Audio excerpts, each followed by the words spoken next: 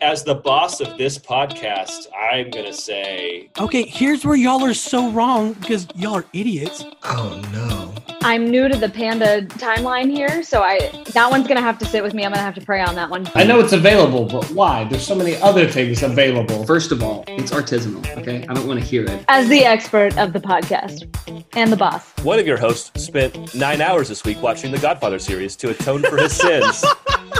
What are you doing? Handsome Drew did as well. Are you Drew with a U? I'm Drew with the U. Why would he be Drew with the U? Obviously, he's Drew with the U. Okay, my handsome Drew. I don't spell my name with a U. What are you occurred to talking me about?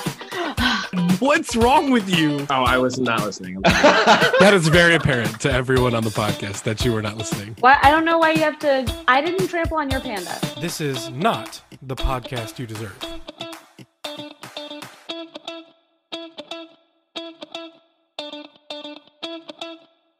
A group of archaeologists become trapped in the past when they go there to retrieve a friend. The group must survive in 14th century France before they can escape back to the 21st century. Does that sound like a movie you want to watch? Probably not. That's a terrible IMDb review. But that's the plot line for Timeline. Welcome to Not the Podcast You Deserve. My name is Kyle. I'm here with Drew Crawford, and we are talking about 2003's greatest movie, Timeline, directed by Richard Donner. Now, in 2003, that would have put us around 11 years old. And I saw this movie in theaters, and I cried because I loved it so much at the end. I was sad it was over.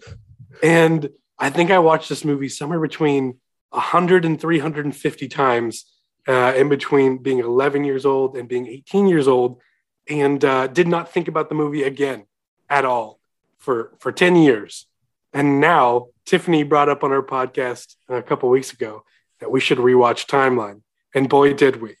And seeing this with kind of fresh eyes, man, it hits different. So if you haven't seen Timeline, this might be fun just to make fun of what 11-year-old Kyle was thinking about and how he viewed movies. And also you should go see it. It's on Hulu. It's a good use of your 2 hours. What does 29-year-old Drew Crawford know about Richard Donner, the director of Timeline? Anything? Almost nothing. Okay. I think you probably should. At first, when I saw Donner, I was like, Jeffrey Dahmer? And I was like, no, wait, that's a totally different thing. Yeah. So, like, I know nothing about Richard Donner. Oh, okay. So, Richard Donner directed Superman, the original Superman, 1978 Superman. Oh, yeah. I believe he did all of the Lethal Weapons, or at least a couple of the Lethal Weapons. I think he did Goonies, too, actually. But he's... And I think he did like half of Superman 2, and then he got fired like halfway through directing Superman 2. Tales from the Crypt, like Scrooged. Like this dude has done a lot of different things, and so in no way is Timeline going to be his like pinnacle, like the best thing he's ever directed. Do you think he did Timeline because he's mad that he got fired from another time travel movie in Superman 2? And is there time travel in Superman 2? He like flies around the earth so much he reverses time. That's the original Superman. Does he do it in Superman 2 as well? Oh, I thought it was 2. He does it in the first flies one backwards to get the dam put back into Save Lois Lane. Yeah. Okay. Yeah. So he knows what he's talking about with time travel. The guy has been very well versed in how to travel through time, and there are no plot holes. I don't think he's won an Academy Award, but I'm pretty sure he's been nominated for some. Man, maybe not. No, it doesn't look like an Academy. Well, anyways, like he's directed a lot of movies. Like he's done a lot. But like if you asked 11-year-old Kyle, like what is the greatest thing Richard Donner's ever done? I'd be like, Timeline. This movie, it's incredible. This cast is also incredible. It stars Paul Walker. I think this is right before Fast and Furious. It kicks off. It might be actually right after the first one, but he's still not right like after the first star. one. Yeah, I think this is like right before he becomes like a big mega like A-list star. Gerard Butler, pre-300 fame, is in this movie, and he is great. Billy Connolly plays Paul Walker's dad. You know what I thought the moment I saw Billy Connolly? What's that? And I didn't even see him. I heard his voice, and I said, "Oh, it's the guy from Boondock Saints." Oh, okay. Wow. So that's funny because I watched this with my wife, And she immediately was like, "That's the guy from Pocahontas," and you were like, "That's the guy from Boondock Saints," which I think is a pretty good indication of Is the right y'all's- answer. yeah, what your taste in movies are and why you would recognize Billy Connolly. But the guy who plays Professor Lupin or Lupus or whatever from Harry Yep. Potter, Yep. he is the quasi bad guy in this movie.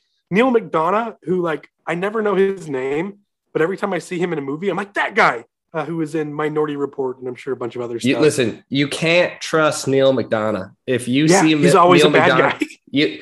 and even if he's not like the bad guy, like per se, he will flake out on you. Yeah, He he's will not betray trustworthy. you. No, Mhm. you can't. You Mhm. cannot trust Neil McDonough. And then Matt Craven, who's like another guy that like I would not know his name, but every time I see him in a movie, I'm like, oh, this guy.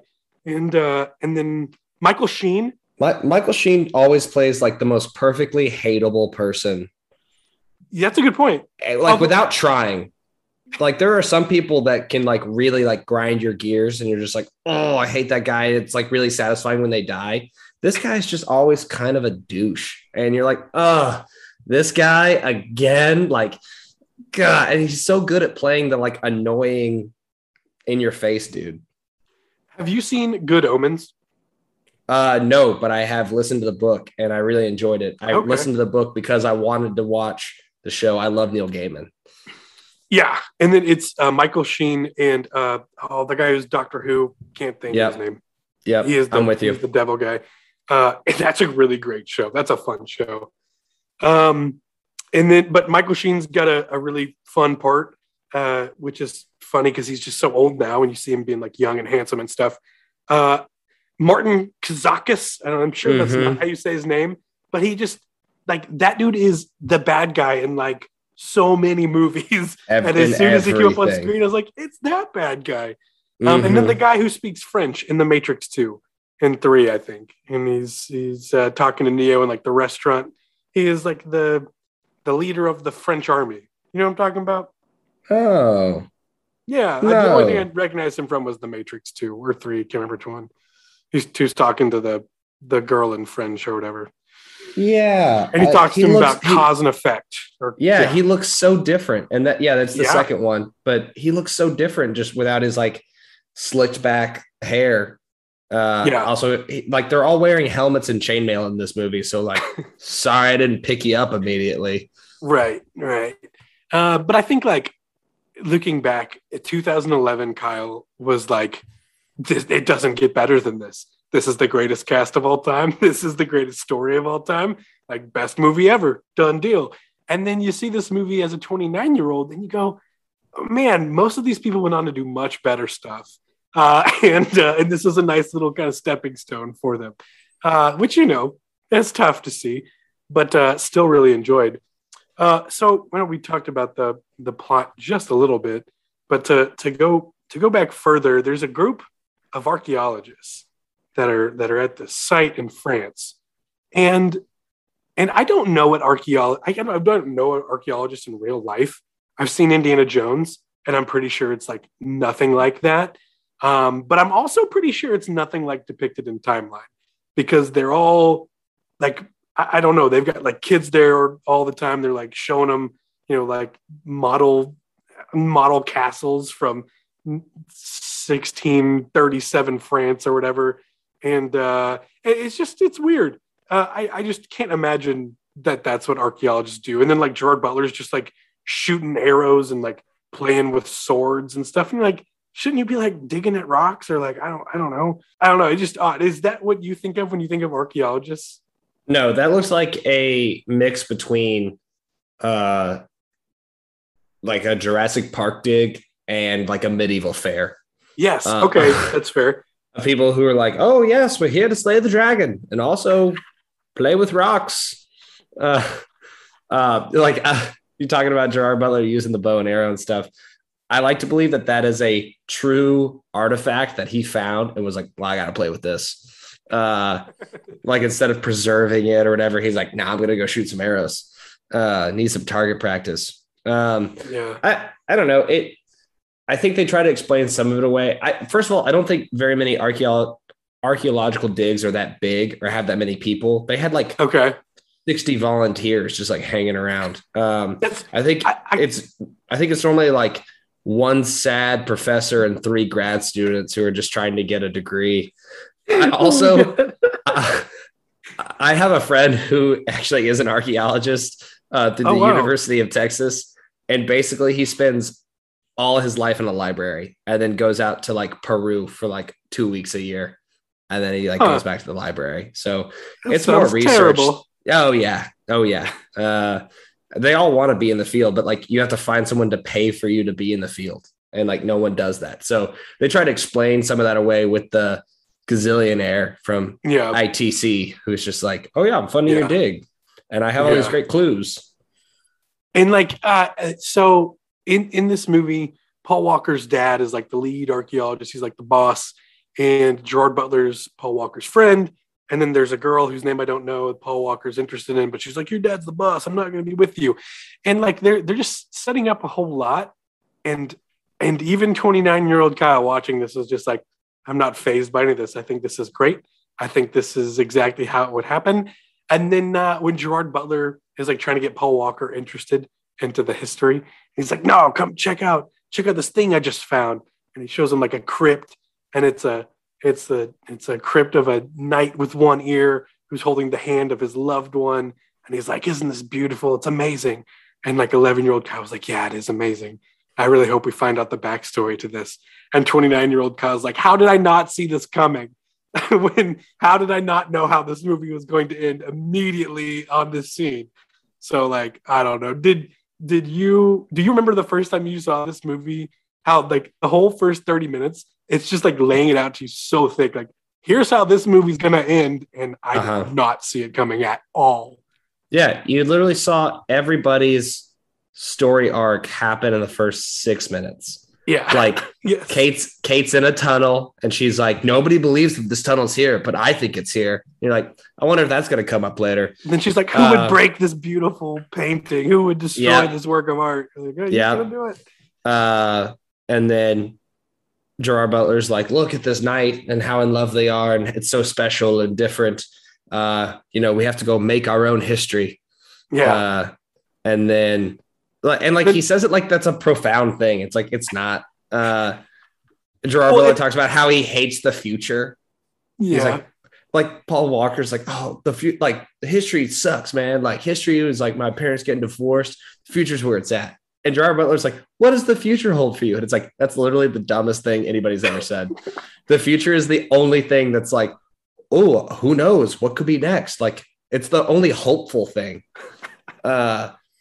He's like, the future just holds more of those contraptions, like that motorcycle you rode in on. It's like, really cool. Yeah. Awesome. Or I don't know, maybe the cure for cancer. Oh. Like, is that it? Is it just motorcycles? Or the future sucks. Also, this movie it did come out after Fast and Furious, and they were really banking on that because, Paul Walker lives Fast and Furious in this movie. He's like literally sprinting everywhere to the point that he runs into everybody.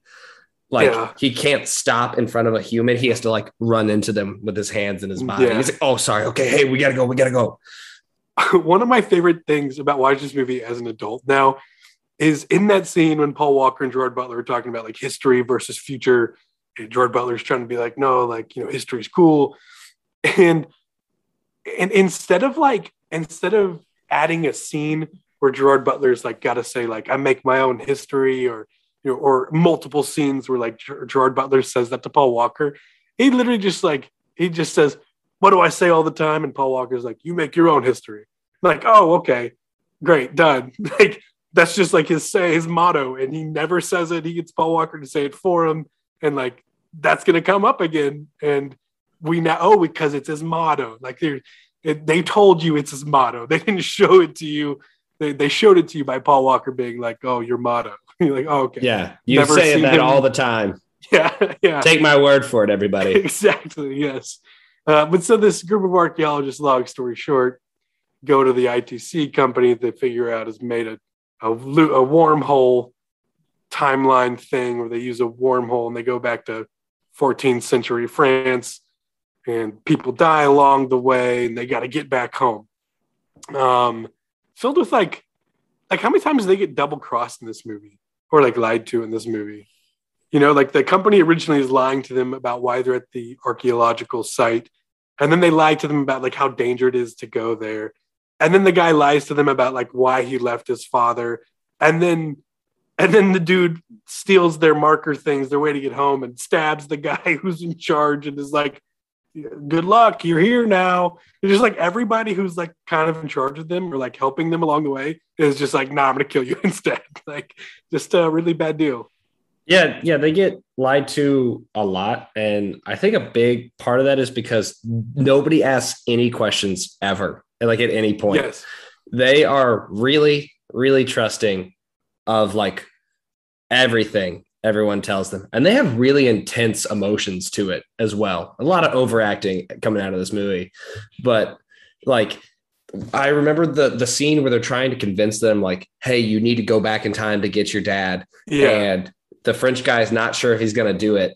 And Gerard Butler's like, you got to do it. Like, we need you. And then the physicist is like, don't do it. They're going to break you down into electrodes and then like, or electrons and send you like fax you through time. And like, so dangerous. And Paul Walker's like, do what's right for you. And everyone's like in his face. And it's like, hey, can you guys just like chill out for 9 seconds? Because you found out time travel existed literally 180 seconds ago. And you're all fine with it. No one was like, nah, that's not real. They were all like, oh yeah, it's like a fax machine. We get it. It's like, well, that's the only analogy that you're going to hear and be like, it totally works. No follow-up questions. Well, in that same scene, when some of them are like questioning like whether or not they should do it, Paul Walker's like, I don't understand. I have questions. And then the Neil McDonough character just goes, look, I know you have a lot of questions, but your dad is out there. And that is the line that they go back to like 4 or 5 other times this movie, when like any rational person would be like, hang on, what did we just do? Or why is this the plan? What are we doing? They're just like, no, we got to go get his dad. And you're like, oh yeah, that's right. Let's follow the guy blindly into the whatever, into the dark abyss of the future. And it'll work out. I think it's just a testament to how much they all love Billy Connolly. I mean, like they're all willing to do a lot for him with no second thoughts. Yeah, that's a good point. That is a good point. And then I think we get 11-year-old Kyle. This is kind of weird, but 11-year-old Kyle probably didn't think twice about the gratuitous shirtless Gerard Butler scene in this movie. And there's like, yeah, it happened. 29-year-old Kyle noticed Gerard Butler take his shirt off and go, you don't look like 300 Gerard Butler. He's still probably the most jacked archaeologist there's ever been, but was not ripped like Leonidas. And I don't know what that says about me that I noticed that as an adult and probably didn't cross my mind at all when I was 11. But I noticed it too, only because he took his shirt off and then got really intensely close to somebody. And it's like, nothing you had to say in that moment was going to be so important. You couldn't take 1 second to put your shirt on and then go talk to him. It would have been fine.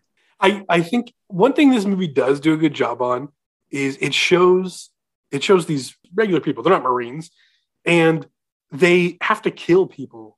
And you see the toll that takes on Gerard Butler. Kills that first guy in 14th century France. He like kind of freaks out. He's like, what did I just do? And I thought that was kind of cool as an adult, being like, yeah, like I've never killed anyone. And I imagine that like it's probably not as easy as it seems to be in Austin Powers, where there's a judo chop to the neck and they're just dead, you know? And then when Kate goes on and she has to stab that guy with an arrow and she kind of like freaks out, her hands are shaking. I think that's a nice little touch of realism that 29-year-old Kyle noticed that 11-year-old Kyle was probably like, just kill more people, do it cooler. But there's that. And then can we talk real quick about Francois? And please, why was Francois in this movie? He is a French-born speaker. You know this because his name is Francois.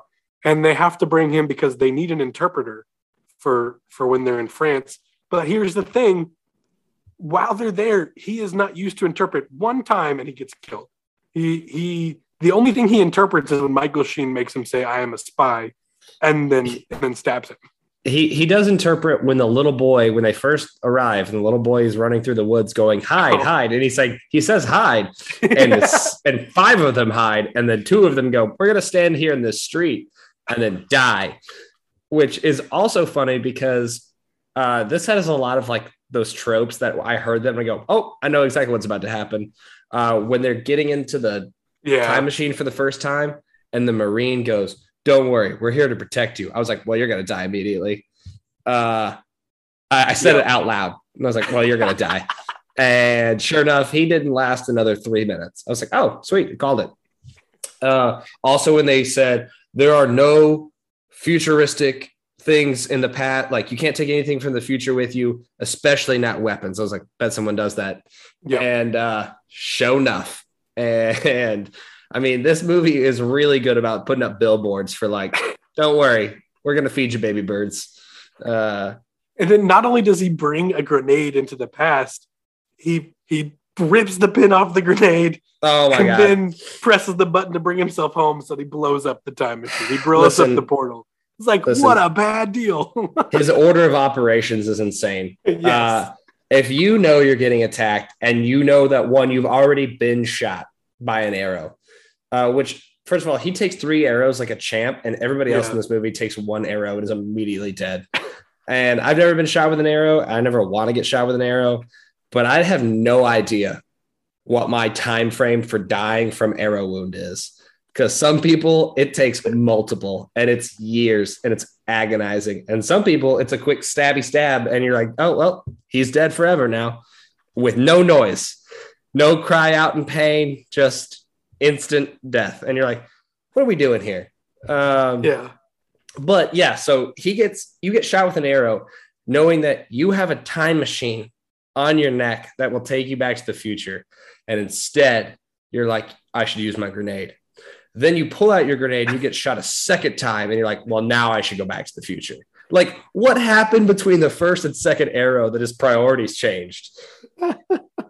I think so. 2 things on that. Number 1, he's going to bring a weapon back to the 14th century. Cool. Understand. He's an ex-Marine. He's probably, I'm not about to die in 14th century. I'm not about to die by arrow or, the Black Plague. I'm going to bring a weapon with me. Why would you choose a grenade?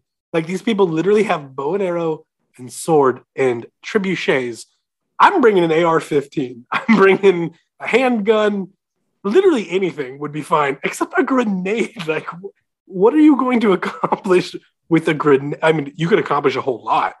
It's overkill, probably. Sure. Like a dude, an archer on a horse is riding at him, and it's like, oh, this is a perfect time for the grenade. Come on. I'm honestly surprised he didn't bring an RPG. It just didn't fit in his pocket. Yeah, that's good. And then secondly, the first 2 people on this mission that die are the 2 ex-Marines, like the only 2 people who are trained killers out of this group of misfit toys that are going to save Paul Walker's dad. The first 2 people that die are the Marines who, when everybody said hide, they just start running in a straight line down the path that the Englishmen are coming on. One of them doesn't even run. One of them walks towards the sound because he's like, oh, I want to see what's up. And he's the first one to get a slash to the chest. It's like, what do you think was going to happen, guy? You're the only one who's been here a couple times. And you're like, yeah, these guys are probably friendly. Yeah. Yeah. It was maybe 30 minutes into the movie that my wife looked at me and goes, Gerard Butler is going to be the one-eared knight, and that girl is going to be the girl in the tomb with him. And I was like, wow, amazing. Because that plot twist, 11-year-old Kyle did not see coming. As an 11-year-old, seeing at the end when Gerard Butler gets his ear cut off, I'm like, oh my God, he's the one-eared knight. And then as an adult, as soon as he points at the tomb and he's like, isn't this beautiful? You're like, that guy's obviously the one-eared knight. I don't know how, but it's going to work out that way. Were there any other moments like that for you where you were just like, oh, you talked about the billboard moments working to feed you baby birds. What are the other ones that stuck out to you? When he drops Claire off with the French army and was like, hey, you need to take care of her, like a lot. Like, don't let her out of your sight. I was like, well, she's still going to get kidnapped immediately. Yeah. Also, when they're going to talk to Lord Oliver or whatever, they get captured by the knights or whatever, they get taken to him. You can clearly tell that dude's a bad guy. He's like beating up all of his men in the middle of the room for fun. Don't do anything, he says. Don't trust anything, he says. And they're like, yeah, oh yeah, we're looking for the something to John's, Edward de John's. It's like, oh, the Magister. Oh, perfect. Yeah. We have him. Like he's doing great. And it's like, oh yeah, he definitely imprisoned him for sure. Like the moment he was like, oh yeah, we love that guy. It's like, oh yeah, that guy, he's in prison. You should have seen that one coming. Don't trust him. Definitely don't say I'm a spy. Yeah. The moment he says it in French, and like Gerard Butler sees it coming too. He's like, don't do it. Don't say that. Yeah. Gerard Butler, seeing this as an adult, Gerard Butler knew like a lot more about what to do and how to do it in 14th century France than everybody else. When like considering all of their jobs were to be like experts in 14th century France, like Gerard Butler was definitely like the leader of the group, and like he definitely was the only one who had a clue. And then like in that same scene, Paul Walker like freaks out and he's like going to go attack the guy who just killed Francois, and Gerard Butler like hits him in the back and like covers him up. He's like, it's fine, I got this. Mm-hmm. It's like, okay, man, like you don't have to be Leonidas, but like I'll follow you anywhere. Like you're going to be cool no matter what. There are a couple more of those moments that I imagine seeing as a child that I was like, oh man, what a really cool plot twist. Like they find the help me on the scroll in the tunnel with his glasses. And you're like, oh wow, that's awesome. And then later when they are back in time and they find the glasses in the tunnel and Paul Walker is going to take them. And she's like, no, you have to leave those here because we'll never find them in the future. And it's like, all right, we're getting into some time paradox stuff here. Like I like what we're doing. And then I had the thought of like, when the French soldiers go into that tunnel, they flip over the table and that's what knocks the glasses over. And that's how they find the lens. And it's like, from 1347 in that monastery, are you telling me nobody swept that floor ever again? No one was like, hey, look, a piece of glass that I've never seen before. Should I pick it up? And they're like, no, it's a sacred relic. It must stay in this spot forever till we all die and get buried underground. It's like, what? Yeah. Somebody definitely picked that up. In the final battle scene, and Paul Walker kind of does nothing in this movie. For the majority of the movie, he kind of does nothing, which in 11-year-old Kyle was like, Paul Walker is the man. Adult Kyle's like, I don't think Paul Walker does anything in this movie for the most part. Gerard Butler does way more than him in terms of like action stuff and figuring plot stuff out. And Kate, the girl, does way more in terms of like actually saving his father. He's kind of just there. Honestly, Gerard Butler looks like and sounds like Billy Connolly. And then they picked Paul Walker to be his son. And I'm like, why? That's a great point. Yeah. Why not the guy who clearly was cast to be your son? Paul Walker's character like doesn't make a lot of sense. Honestly, the character arc would have been cooler if Gerard Butler also kind of liked Kate. Then Kate was like, I'll never pick you over archaeology. Then he goes back and falls in love with Claire. And then like, that's where they have their emotional arc. Kate decides, yes, I'm going to let you go and be part of history because I'm choosing history over you. And then they split and Kate goes with the dad. Like, honestly, all of Paul Walker's character could be played by Gerard Butler. That's a good point. That's a very good point. The only reason that he's there is because he splits off, like Gerard Butler splits off, and Kate apparently can't be the independent woman who goes and like saves herself. She has to have Paul Walker like run her around everywhere. But he doesn't do anything. And that's my thing. I really think his character is only in this movie because Fast and Furious had already come out. And I think Gerard Butler's biggest thing up to this point was like maybe Reign of Fire. I can't back that up. I didn't do any research on that, but I think that's a good point. I think this was probably supposed to be Gerard Butler's movie until Fast and Furious came out and they were like, let's just put that guy in it. Let's, some thank you for smoking-isms in there as to why we needed Gerard Butler. And there we go. But I think the pinnacle of this, of Paul Walker not being of much use, was in the final battle, in the final fight scene. Michael Sheen is about to take the the sword and kill the French guy. And Paul Walker, instead of running up to Michael Sheen and stabbing him or like tackling him or like doing something cool, he slide kicks him like in a soccer game. He comes up and just like slide. What is that called? A tackle in soccer? I don't know what it's called. Slide kick is the correct term, right? Yes, it's been a while absolutely. since I was You at nailed it. recess. Yeah, it has been since I saw this movie in theaters that I played soccer at recess. So I'm not sure I used the correct terminology there. But like that was like his big hero moment. And it was so lame. There's a lot of like cool guys don't flinch at explosions in this. Like when Lord Oliver's on the ramparts and a trebuchet exploding fireball hits like 4 feet away from him. He doesn't even look at it. He's just like, whatever. I hate the French. And you're like, dude, that's not even cool. That's just unsafe.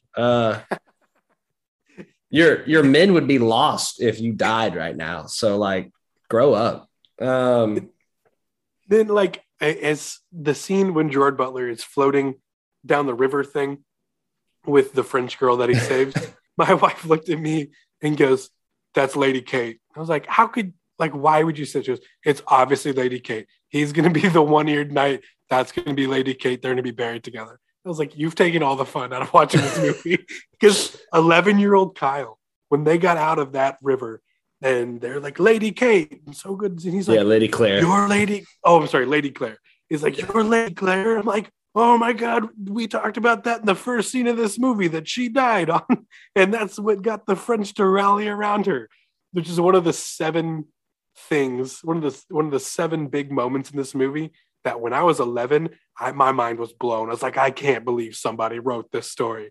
And as an adult, I was like, man, they're really laying this on thick here. This is obviously what's going to happen. So, yeah. And like back to the time paradox thing that I was talking about earlier, like we can't move this one piece of glass. Otherwise, none of this will ever happen. But also she's supposed to die. Yeah. And they're just like, no, we're going to change that part and it won't be a big deal. And it's like, wait, what? Because are you sure? You forget Gerard Butler's motto: "We make our own history," which he says only one time in this movie. And it's at that point when he decides to change history. There you go. Paul Walker, that's not his motto, so he can't actually move anything or change anything. It's not his motto. But Gerard Butler, on the other hand, that's his thing. That's his thing. Also, this is a tangent, and I'm sorry, but you're talking about mottos and stuff. There's a thing that everybody keeps talking about anytime they talk about the science, where they talk about faxing, and and that's how we're going to explain to a 2003 audience how we're moving things through a temporal warp. It's like when you put a piece of paper in a telephone, like a fax, you dumb idiot. And that's like the only way anybody knows how to explain it. Like when Decker is talking about how he can't go back because he's gone back too many times and he knows he can't go back. And he says to the other side, like the other people who are archaeologists and have also been time traveling, he was like, it's like when you fax a fax. And it's like, wait, what? Is this your only understanding of why you didn't go back to your home and your family and your life? It's because you're worried about faxing a fax. Yeah. And then at the end, the people come back on an 81% functioning coil, and they're fine. So apparently, that we know of, we assume. Oh man, can't wait for the ramifications they find out in 10 years. I think there's a reason there's no sequel to this movie, because I don't think it ends well for any of them, but I could be wrong. Speaking of sequel, things left open to sequel, in 11-year-old Kyle's head, this movie wraps up perfectly. You know, all of the things that were kind of foreshadowed end up happening. And the bad guy who works at the big mega billionaire company deal, he gets transported back to the 14th century and gets killed immediately. And then I guess probably changes like the fashion sense for the French forever, because he's wearing his cargo shorts and button down. And glasses. He still had glasses that they were like, shouldn't exist for 400 more years. Which is an important plot point earlier in this movie. But as an adult, I realized that the guy who's like on the side of the archaeologists, who like wants them to come home, wants to find a way to fix the coils, bring them home, he just gets thrown by Professor Lupin or whatever his name is and the back of his head hits like a metal pole. And the last we see of him, he's just like touching his head, and he just kind of like lays down. And adult Kyle has to wonder, did he just kill that guy by pushing him into a metal pole? Because we never see him again. Oh yeah, that's totally the implication. Okay, yeah. Yeah. So like he definitely just had a concussion, and that's it. But the movie wanted you to think he's dead. He's dead now. You don't see from him again. You don't hear from him again. He's just gone.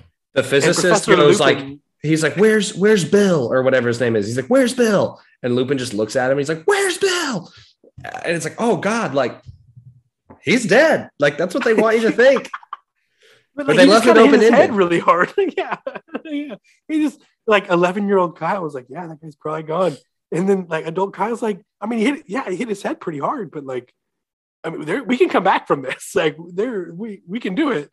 And I just can't believe that didn't come up. And then I still can't get over Francois having to go and having to die for no reason. And then he's the only one who kind of like doesn't get any like resolve other than Gerard Butler and Lady Claire named their kid after him. Yeah, it's a sweet nod. Yeah, thanks like for dying. Dude's still dead, and he didn't want to go when y'all made him go, and then he didn't even do the thing he was there to do. Scared and blind, and blind. He couldn't even see it coming. That's so tough. And a movie when a movie that is written and directed for the audience to see exactly what's coming before it happens, Francois could not see that sword coming at him, and that's tough. Yeah. I think so. I told you, 11-year-old Kyle sat in the movie theater with tears in his eyes, being like, "This is the best thing I've ever seen."